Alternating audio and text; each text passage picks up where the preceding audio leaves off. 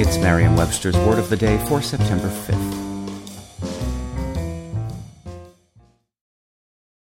Hi there, it's Julia Louis-Dreyfus. You may know me from my podcast called Wiser Than Me, where I talk to older women and get their wisdom from the front lines of life. I was amazed by how many people told me our show made them look forward to getting older, which is why I'm here to talk about Season 2 of the show. Sally Field, Billie Jean King, Beverly Johnson, Ina Garten, Bonnie Raitt, just to name a few.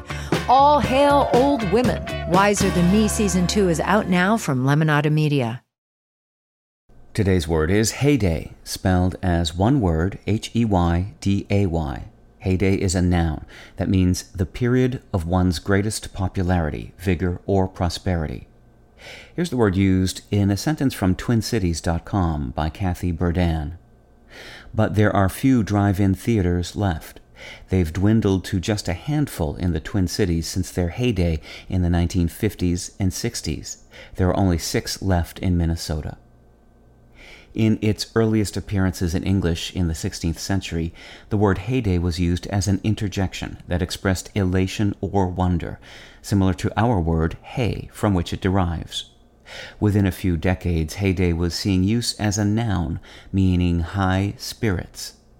This sense can be seen in Act 3, Scene 4 of Hamlet, when the Prince of Denmark tells his mother, "You cannot call it love, for at your age the heyday in the blood is tame." The word's second syllable is not thought to be born of the modern word day or any of its ancestors, but in the 18th century the syllable's resemblance to that word likely influenced the development of the now familiar use referring to the period when one's achievement or popularity has reached its zenith. With your Word of the Day, I'm Peter Sokolowski.